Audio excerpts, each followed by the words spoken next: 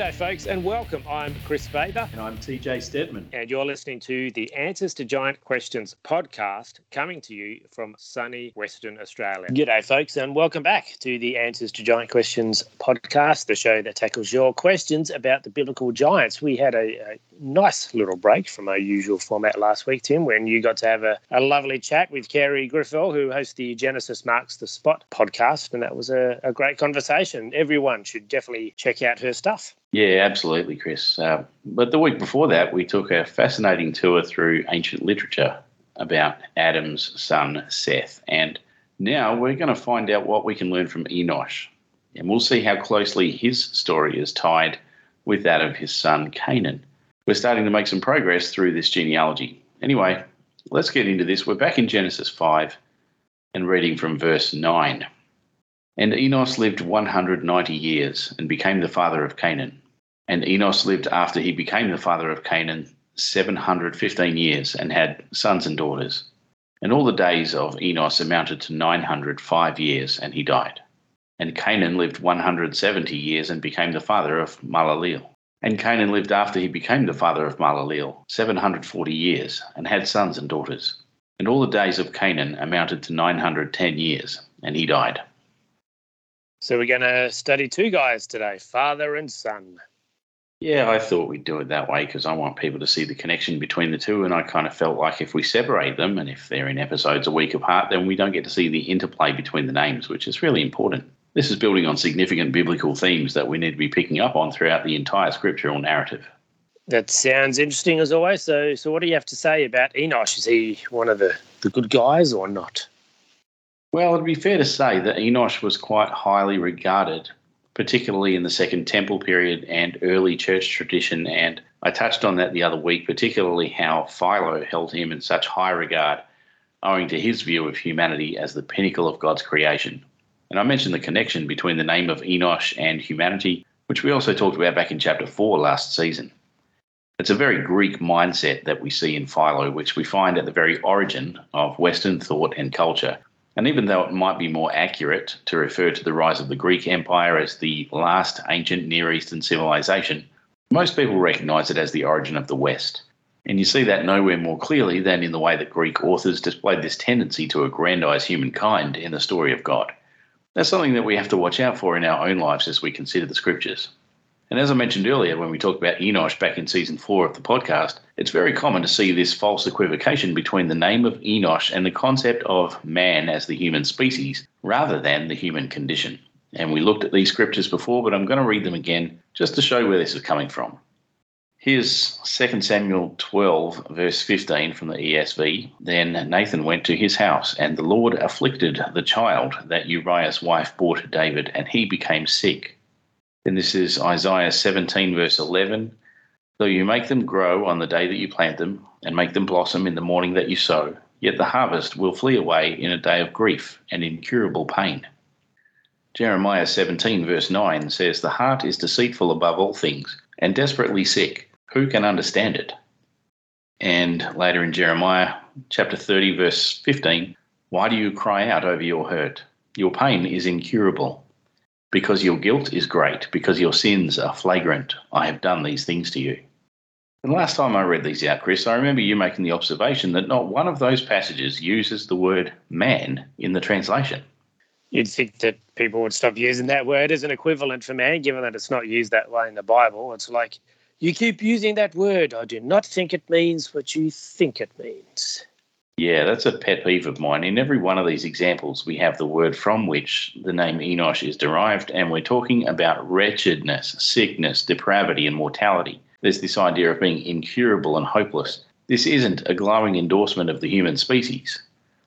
Philo likes to wax on about how great humanity is because he's all about this Greek philosophy where mankind is the pinnacle of all God's creations by virtue of his intelligence. I like Philo, but this is where he's wrong. We've read Genesis 1 and 2. We know the purpose of humanity. God made us to serve the world, not the world to serve us. Exactly. Back when we were looking at this in season 4, remember that we were in the middle of what we called the archetypal narrative of humanity, which spoke of Adam as the representative of all of us and everything that proceeded from him to be an image of what comes naturally from the heart of man. And this is part of that picture. So according to that framework, this man Enosh is the natural product of what comes from the fall of Adam. Our hopelessly wretched state is intrinsic to humankind on that basis. The natural survival mechanism that we call self-preservation has blown out in Adam into sinful desire, which has shown its full expression partly in his firstborn son Cain, but again in the condition of his grandson Enosh. It's actually the intelligence of Adam that condemns him, so the boasting of Philo and of the Western world becomes comical, even laughable, in light of that picture. But now we're in Genesis 5 and we're reading a very real genealogy presented to give us that connected material stretching from Adam to Noah. We're moving briefly out of the archetypal narrative and into a historical one. And yet the scripture is not without lessons for us in this simple genealogy. Because now we've learned that what comes from this weak, corrupted and desperately wretched example of a man is his son Canaan. You might have it written as Kenan in your Bible. This is another one of those examples where the English translation of the Septuagint is actually providing a clearer picture of the original Hebrew. Because if you go back to Hebrew, you're going to find a closer connection to the spelling that we would read as Canaan. And that's important for us as English readers because it has the desired effect which it should have when you read it in Hebrew, and that is to connect the promised land, the place where God desired to set his dwelling, with the imperfect, impure, polluted, defiled and desecrated condition of mortal man. So, what does that mean? Yeah, what does that mean? It means that the land of Canaan and everything that's associated with that land, and we should be thinking here about the giant clans too, has come from the depraved state of humanity. It also means that the redemptive plan of God that this whole thing is working towards and which will culminate in this immediate context with Noah must work through Canaan. It must come through the wretchedness and incurable evil of humanity seen in Enosh. I hear what you're saying, but I also think it sounds like Genesis 5 must be pointing beyond Noah towards some kind of messianic figure like Jesus. Now, you might say to me, it sounds like Genesis 5 must be pointing towards some kind of messianic figure, and the reality is that there are lots of people who think so, but that's a late interpretation. And in this case it works, although we have to remember to keep ourselves grounded in the original context. This is going to be one of those messages that contributes to a theme that helps to develop the overall messianic expectation, but it's not an explicit reference to Christ. I am aware of a common interpretation of this which was widely promoted in recent years by the late Dr. Chuck Missler. Now, those of you who have read the front matter of my book will be aware that I gave acknowledgement to Dr. Missler as being one of the inspirations behind me getting into all this research in the first place. I had been following Chuck for years and I still love his work. But once again, just like I love Philo even when he's wrong, I also love Chuck Missler even when he's wrong. Unfortunately, he never did provide evidence of where he got the message that he claimed Genesis 5 is presenting in the names of the patriarchs. This is what I'm talking about in case you weren't aware of this one. The theory goes that if you take the 10 names listed in Genesis 5 and use the meaning of each of the names, you can construct a sentence, which essentially presents the gospel of Jesus Christ. Obviously, if you're going to do that, then you have to have some idea of what the names mean. We have the 10 names from Adam through Noah, and according to Dr. Missler, this is what they mean. Adam means man, Seth means appointed, Enosh means mortal, Canaan means sorrow, Mahalalel means the blessed God, Jared means shall come down, Enoch means teaching, Methuselah means his death will bring, Lamech means despairing, and Noah means comfort. So according to what Dr. Missler has presented, the result of translating those 10 names is something like the following sentence. Man is appointed mortal sorrow, but the blessed God shall come down teaching, and his death shall bring the despairing comfort. I mean, that's amazing, isn't it? It sounds really great. But you know what I'm going to say already, don't you? Some of these definitions of the names of the patriarchs are fairly accurate, and some of them just seem to be completely made up because we really don't have any way to show how you can arrive at those definitions legitimately. Which is a shame. Are you sure that's not right? Because it would be really cool if it was. Yeah, it would. The first 3 names are understandable. We've already talked about those names in great detail, and you can see how you could legitimately interpret those names as shown in that example. Unfortunately, that's the point at which the wheels fall off. We'll talk more about this over the next few weeks, but there's quite simply no way that you could legitimately arrive at something like sorrow from the name Canaan. And you're going to have similar trouble with other names like Enoch and Lamech, arriving at those conclusions, you really haven't got a leg to stand on. We also have to consider the issue that the text cannot mean what it didn't originally mean. So you can't have a story that points to Jesus in such explicit terms because nobody at the time of writing had any idea about all that stuff. And you can argue divine inspiration if you like, but I want to remind you that ordinary human authors wrote these things. And if it didn't make sense to them at the time, it wouldn't have been preserved in Scripture. That's just not how literature works. Now, I won't accuse Dr. Missler of being misleading because without any kind of source material to show the derivation of those definitions, I really can't demonstrate the intent behind presenting them as such. But I would have thought that if those definitions really were able to be derived from the names, then we should be able to see some examples of biblical usage. Yeah, I think I see what you mean. It's fair enough in some cases. We just talked about Enosh and the way that we arrive at a definition of his name based on usage of similar terminology in a variety of biblical contexts. And it would be fair to say that we could interpret his name as meaning something like mortal. But some of these other ones, you really can't demonstrate how you arrive at those conclusions. As an example, you've got names like Cain and Lamech. They don't even appear as proper names anywhere in the ancient Near East, either before or during the biblical period, except for where the Bible features them. And as we learned in the last season of the podcast, those names are being used in Scripture to teach us something rather than to record historically accurate names of individuals. Unfortunately, there are a great many people out there in the world of Christian ministry who are perpetuating the idea of the inspiration of the Scriptures as being some kind of mystical, supernatural downloading of information from the future into the mind of the scriptural authors. I love the way that Dr. Heiser used to call it the X-Files view of inspiration. And when you look at someone like Dr. Missler, and again, I don't want to put the guy down because he's taught me so much, but you see that kind of thing coming through in some of his material. This interpretation of Genesis 5 is one of those examples, and there are other things like his subscription to the idea of Bible codes and that kind of thing. But as I said, the wheels fall off the cart when we get to this interpretation of the name of Canaan. Canaan, as the sound suggests, is derived from the same root as Cain, and we talked before about how the name of Cain means something like acquisition. Canaan, building on that name, is sometimes thought of as the little Cain. That last syllable on the end is typically interpreted as indicating a diminutive form of the name. And back in Season 4, we talked about how the name Cain actually doesn't have any attestation whatsoever in the ancient Near East, which tells us that the name Canaan, as a derivative of Cain, is also a product of the biblical author's desire to convey a message rather than as simple historical fact from the record books. And that doesn't mean that this person didn't really exist. It just means that the name provided for this individual may not have actually been their real name. Names in Scripture are often functional, and they're chosen because the name helps to convey a message. The name has a function in the text. And as I say quite often, we have to remember that we're reading literature, and the point of a work of literature is to convey a particular message. And since that is the function of the inspiration of Scripture, rather than simply record keeping, we have to keep in mind that it does no harm to a doctrine of inerrancy or inspiration to keep in mind that the point being communicated is more important than a historical figure's actual name. Biblical authors are not lying when they give you information designed to get a point across rather than being designed to scientifically represent facts as accurately as possible. And being familiar with Genesis 5, you'll know that there are a couple of names in Genesis 4 that make another appearance in Genesis 5, which tells us that if the author wanted to use the same name and just talk about another person named Cain, he wouldn't have a problem in doing so. But he doesn't. Instead, he's got another idea to convey, and he's building on the first one. So this isn't the reintroduction of Cain into the story, as some have proposed.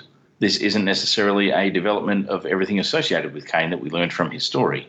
It sounds like one of the major issues that we're going to have to deal with as we go through Genesis 5 is working out whether these characters are being presented in positive or negative situations. Are we looking at positive characters who have the same name as the negative characters we saw previously? Or are these completely different views on the same people? Or do we need to hold both ideas in tension against one another?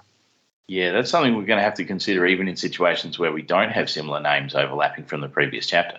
In Genesis 4, Enosh is the desperately wicked and hopelessly incurable state of humanity in its mortality and frailty and weakness. Do we need to maintain that view of him here in the genealogy from Adam to Noah? Or are we free to see his name functioning differently in a different narrative? Are these biblical characters set in stone and unable to escape the pronouncement of destiny expressed in their names? Or can they find redemption? For Enos and Canaan, presented here in the context of a genealogy, which reaches toward the redemption of humankind beyond the waters of the flood, it would seem that the author sees no need to attempt to present these characters with any particular moral value, But if we are to respect the context of the narrative, we must also endeavour to see the good in these characters whose names would otherwise suggest the corruption and idolatry associated with those names elsewhere.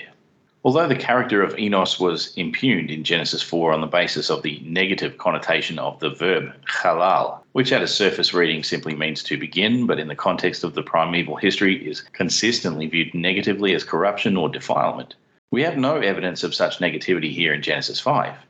We shouldn't necessarily view that as a corrective to the Genesis 4 narrative because we're now in a different situation and in a sub-narrative within the broader arc of the primeval history, which demands its own interpretation. And I think that perhaps what the context requires of us is some pity on this man and perhaps a recognition that it could just as easily be you or me in his situation. After all, this is the line of redemption from Adam to Noah. And turning our attention to Canaan again, we have to see him in objective terms rather than tarnish him with the mark of Cain, so to speak. Canaan reminds us that a bad thing may defile a good place or a good person for that matter, but it can still be redeemed. Coming back to the context of the canonical primeval history, we have to remember the familiarity that the people of Israel had, in cultural terms, with their history in the land of Canaan prior to the exile. They remember Joshua, they remember King David, they remember that purifying the land paved the way for God to establish his presence in the place that he'd chosen. Perhaps Enos finds redemption through Canaan. And we're going to build on that more next week as we consider the son of Canaan. But we have to be careful that we don't take this too far and start talking at this point about Jerusalem. Canaan is one thing, but it's too early to put such a fine point on Jewish orthodoxy because we're still at a point in the narrative about which the different translations and their associated traditions still agree. And that's not going to be the case as we get to the second half of Genesis 5. But now the point is made that it's Canaan who is the focus, because if we're talking about Jerusalem, then we would have a name suggestive of that point. As I was saying a minute ago, these names are functional. We don't see a name like Salem or something like that here. We're not talking about the temple.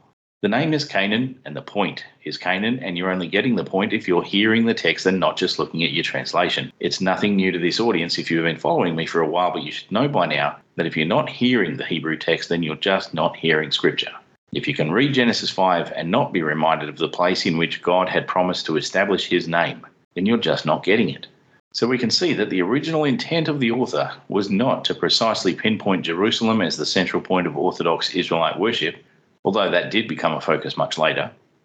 And the proof that early interpreters did not see Jerusalem in focus is seen in the Samaritan Pentateuch, which offers no objection here, despite the later chronological revisions in the second part of this genealogy. So that should remind us to keep our focus squarely on the promised land as the place in which God would show them where he would establish his name.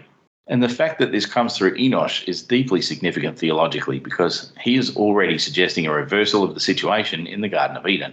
When God gave the breath of life to Adam, he was imparting his spirit to his image bearer. He literally gave himself a place to dwell within the man. And now we come to Genesis 5 and find that the man is going to lead us to the place where God will establish his name.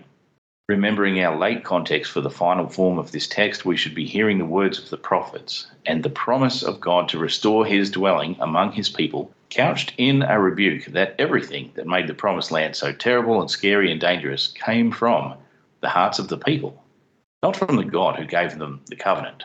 So whatever Canaan represents, we cannot separate it from its origin in the human condition. When Chuck Missler spoke of Canaan as meaning sorrow, my guess is that he got there not by looking at this man, Canaan, but the place, the land called Canaan, because the root behind that name means something like to be humbled or brought low. The low-lying land between the mountains and the sea. I guess you could stretch that idea of being low to something like sorrow. I hate to say it, but that's really drawing a long bow there. I know that I often talk about the way that words sound, and I was just talking about that a moment ago with the association of the sound between the man, Canaan, and the land, Canaan. Those kinds of connections are often legitimate, but they do not rely on importing the meaning of the other word into the present situation. Because if you mean to say one word, then you just use it. You don't say something else unless you're implying that both meanings are intended. And the problem with interpreting this name as sorrow comes from the fact that you have to take too many interpretive steps to get there. That's not the idea that's going to come to mind when the listening audience hears that name. So what do you think would come to the mind of an audience hearing this name in the text? Bird nests. What? Bird nests? Where would you get that from?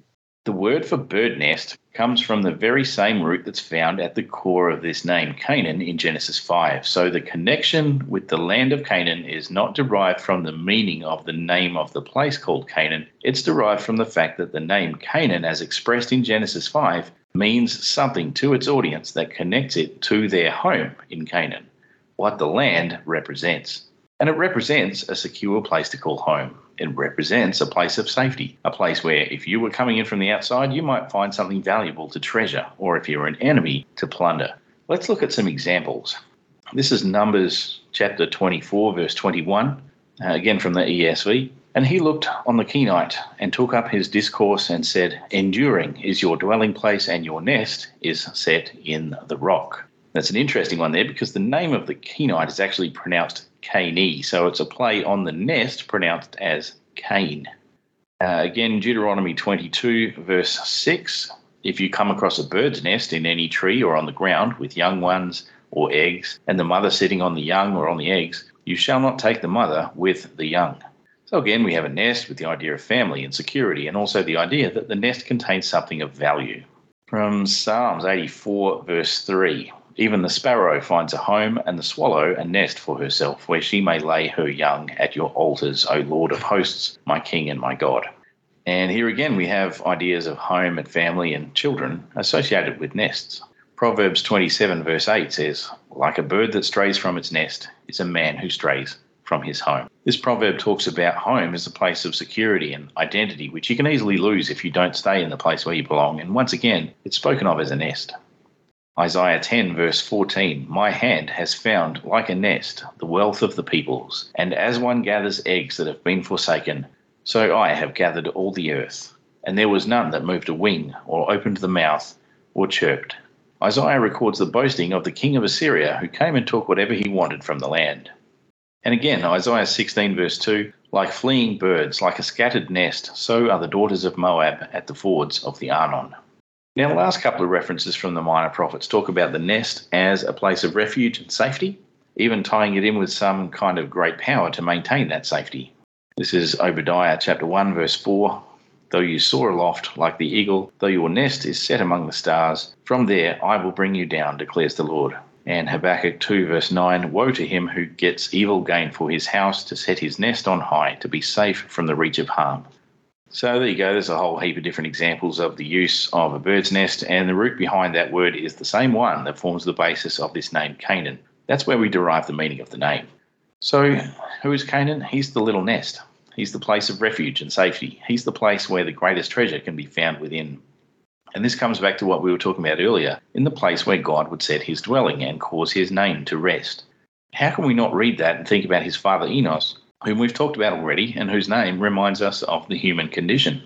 That association might not have made sense in any context prior to that of the biblical prophets, but it speaks loud and clear to us today. God wants to be with us despite our wretchedness and incurable frailty. He wants to dwell among us in spite of our sin. He wants to restore our function and our status as bearers of his image and his name. We're going to talk more about that next week. There was another use of that word for nests. Ooh, what was it? Well, I didn't read it out loud because it's found in Genesis 6. Does that mean it has something to do with the giants? Yeah, we'll get there when we get there. But for now, I think it's time to wrap it up. Oh, man. Well, need to get some giants in somewhere. Let's do some Q&A. That's a good idea. I want to hear your giant questions. If you have a question about stuff you've heard on the show or somewhere else, something you found in your Bible, or just some general feedback you'd like to tell us and the world at large, here's how you do it. Head to the website, giantanswers.com. Send me an email at giantanswers@outlook.com. I personally receive all your mail, and I will try to get to all of it. I love hearing from you, especially if I can help you get answers to your giant questions. Speaking of Genesis 6, we have a question from a guy whose name is Noah. Oh, is he asking about whether or not the depictions of two male lions entering the ark in popular children's Sunday school books are secretly promoting the gay agenda? No. I always imagined that if we got a question from Noah, that would be it. Okay, anyway, this question from Noah is actually about temples and giants. Noah says, Saw this thing on my feed the other day and found it interesting. It's an ancient Hittite temple modelled similarly to Solomon's temple. It also has giant footprints carved into the rock with a 30-foot span between steps. The math would make this being 65 feet tall. I am of the belief that the ancient giants were between 6 to 9 feet tall. What would be the purpose of creating these footprints so exceedingly big? Was this a way for the people of the city to symbolically brag and be like, oh, yeah, well, look at the size of my God's feet. I'm curious as to how, if true, its layout design resembles Solomon's temple while also predating it. All right. Well, that certainly is an interesting question, and I appreciate the attempt at euphemism there, even if nobody else got that. We're going to talk about that more later, but as for now, let's start with temples. And I guess the first thing to ask is, what makes a temple a temple? For most buildings, we should be able to tell what they are by looking at particular features, and the features are going to have a lot to do with the function of the building. As an example, if you're looking for a shop to buy your groceries, you're probably not going to accidentally walk into a local government office. You wouldn't walk into a school and ask the receptionist, is this the fire department? Buildings generally have distinctive features that help you identify the purpose and function of the place and tell you a bit about what goes on there. And that might seem kind of obvious, but I feel like I have to say that to make the point, because just because a temple looks like a temple, that doesn't mean that it was copied or plagiarized off some other temple that also looks like a temple. We have a tendency to read the Bible and see the instructions for building the temple and think to ourselves, well, since the instructions are laid out here, this must be a unique building unlike anything else. And because it's a temple devoted to our God, and our God is unique and special, then this temple must be one of a kind. But we really don't have any logical basis for that assumption. The fact is that there were lots of temples in the area of the land of Canaan and surrounds that shared very common design features. And some of the temples we know about, for example at Tyre, at Hazor, and Ras Shamra, had a high degree of similarity to the temple that Solomon commissioned for Yahweh. The temple at Ain Dara, which is the one that Noah is talking about in his question, wouldn't have been much different.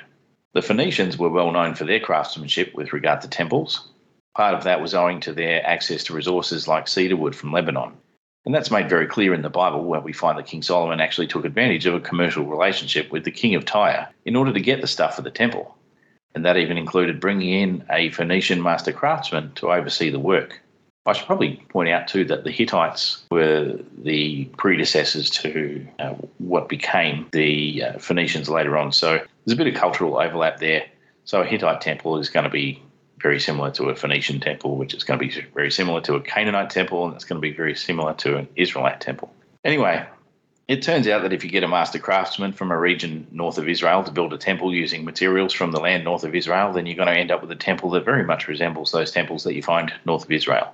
And there's a great deal of cultural overlap, so it's only natural that you'd expect to find common design features, including things like wood paneling on the interior, lots of gold and precious stones, and decorations that bring to mind the idea of some idyllic garden paradise. You're also going to find things like cherubim and other mythical creatures. Again, we don't call that plagiarism, that's just a cultural norm.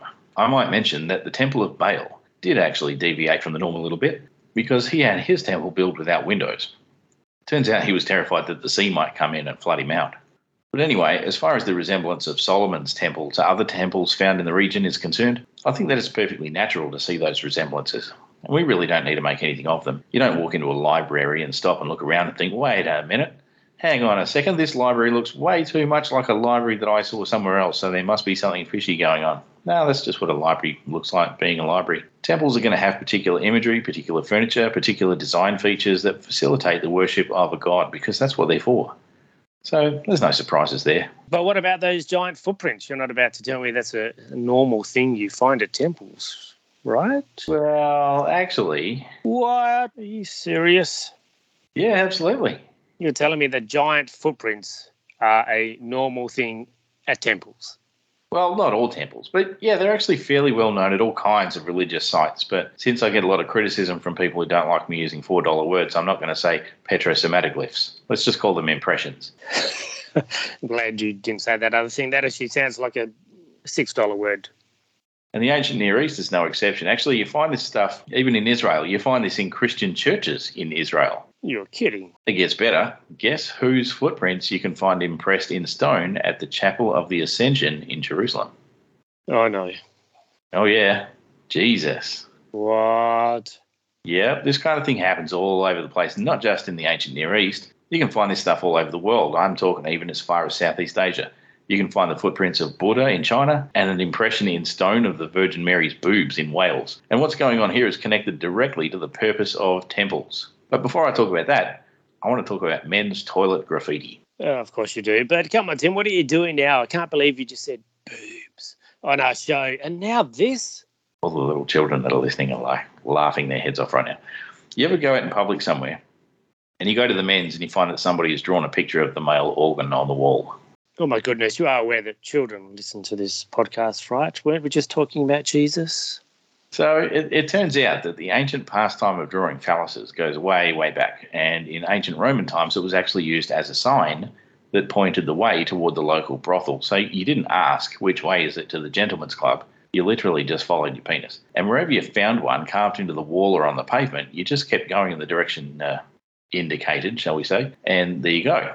Not sure, but this may prove that Rule 34 did in fact predate the internet. So you're telling me that the arrow that points to the men's restroom is a hand. So anyway, it turns out that if you wanted to mark the way that you would take to go to the place where your God resides, namely his temple, you would simply follow the footsteps of your God. And in the ancient world, it was widely thought that the gods were really big. So you needed to have these big footprints heading in the direction of the temple. And that's what you don't see as a point of difference with regard to the temple of Yahweh. Right. Okay. So we're not talking about phalluses anymore. Right. Right.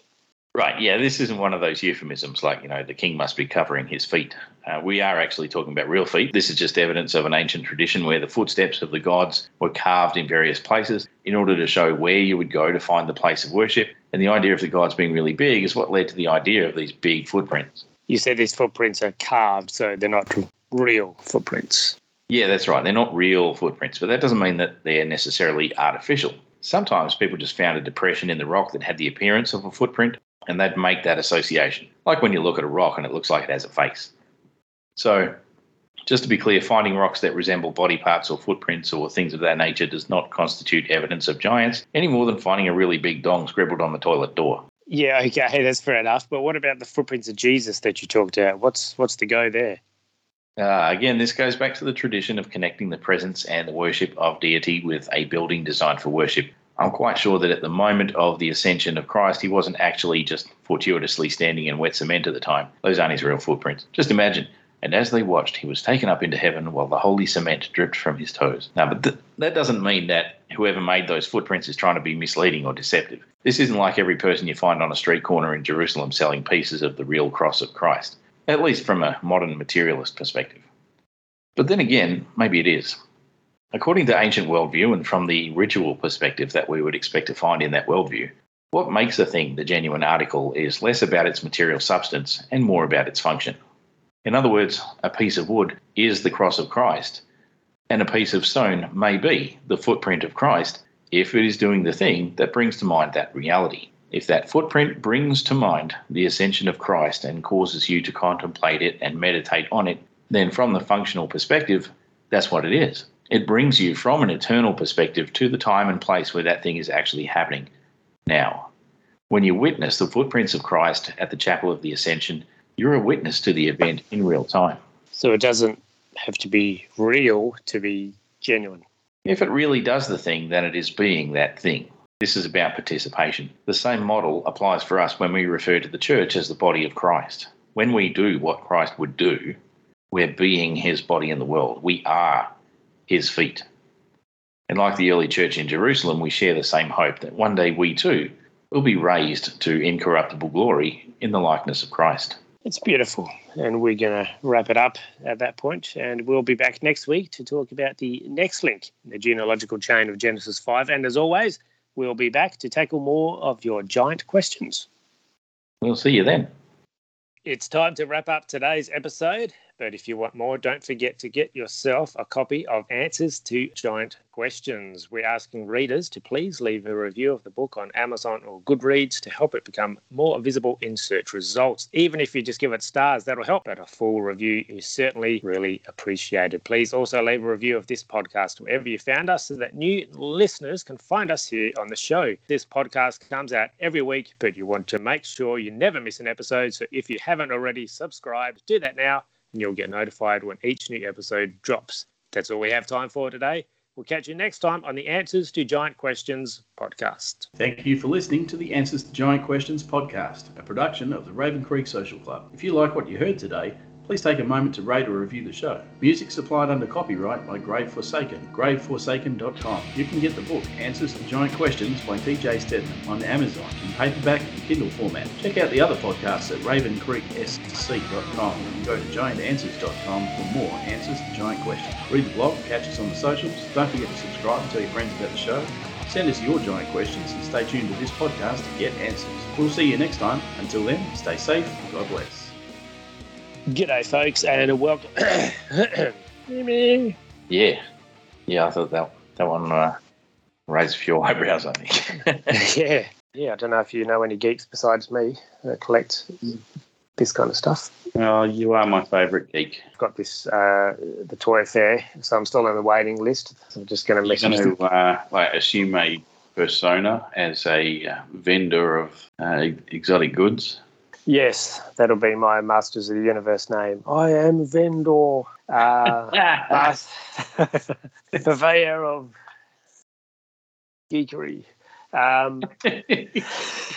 Yeah, we used ChatGPT at work a while ago when we were all getting into it, because like the joke with Masters of the Universe stuff, you just put like "or" on the end of the name. Oh, yeah. So we put in my name and said a bit about me and said, imagine me as like a Masters of the Universe character. And it said like, you are Bathor, master of the aquatic arts, and like came up with all these list of powers and stuff. And it was like so good. It was like 6 paragraphs of stuff. I was very impressed. Oh, that's crazy. Yeah, I should try that. ChatGPT is great. So yeah, I was talking to the D&D guy at the house. Yeah, because you can use it for your writing and stuff. Probably be boring if I did it. Like, I'm a forklift operator. It'd probably just call me like Forko or something. Yeah. And you just have like 2 like prongs for hands. Yeah. Behold the palette of power. You can put in your recent. It'll probably create like the BMX with your trusty steed, and it turned against you and broke your arm or something. And now it's your arch enemy. It also has giant footprints carved into the rock with a 30-foot. It also has giant footprints carved into the rock. The 30.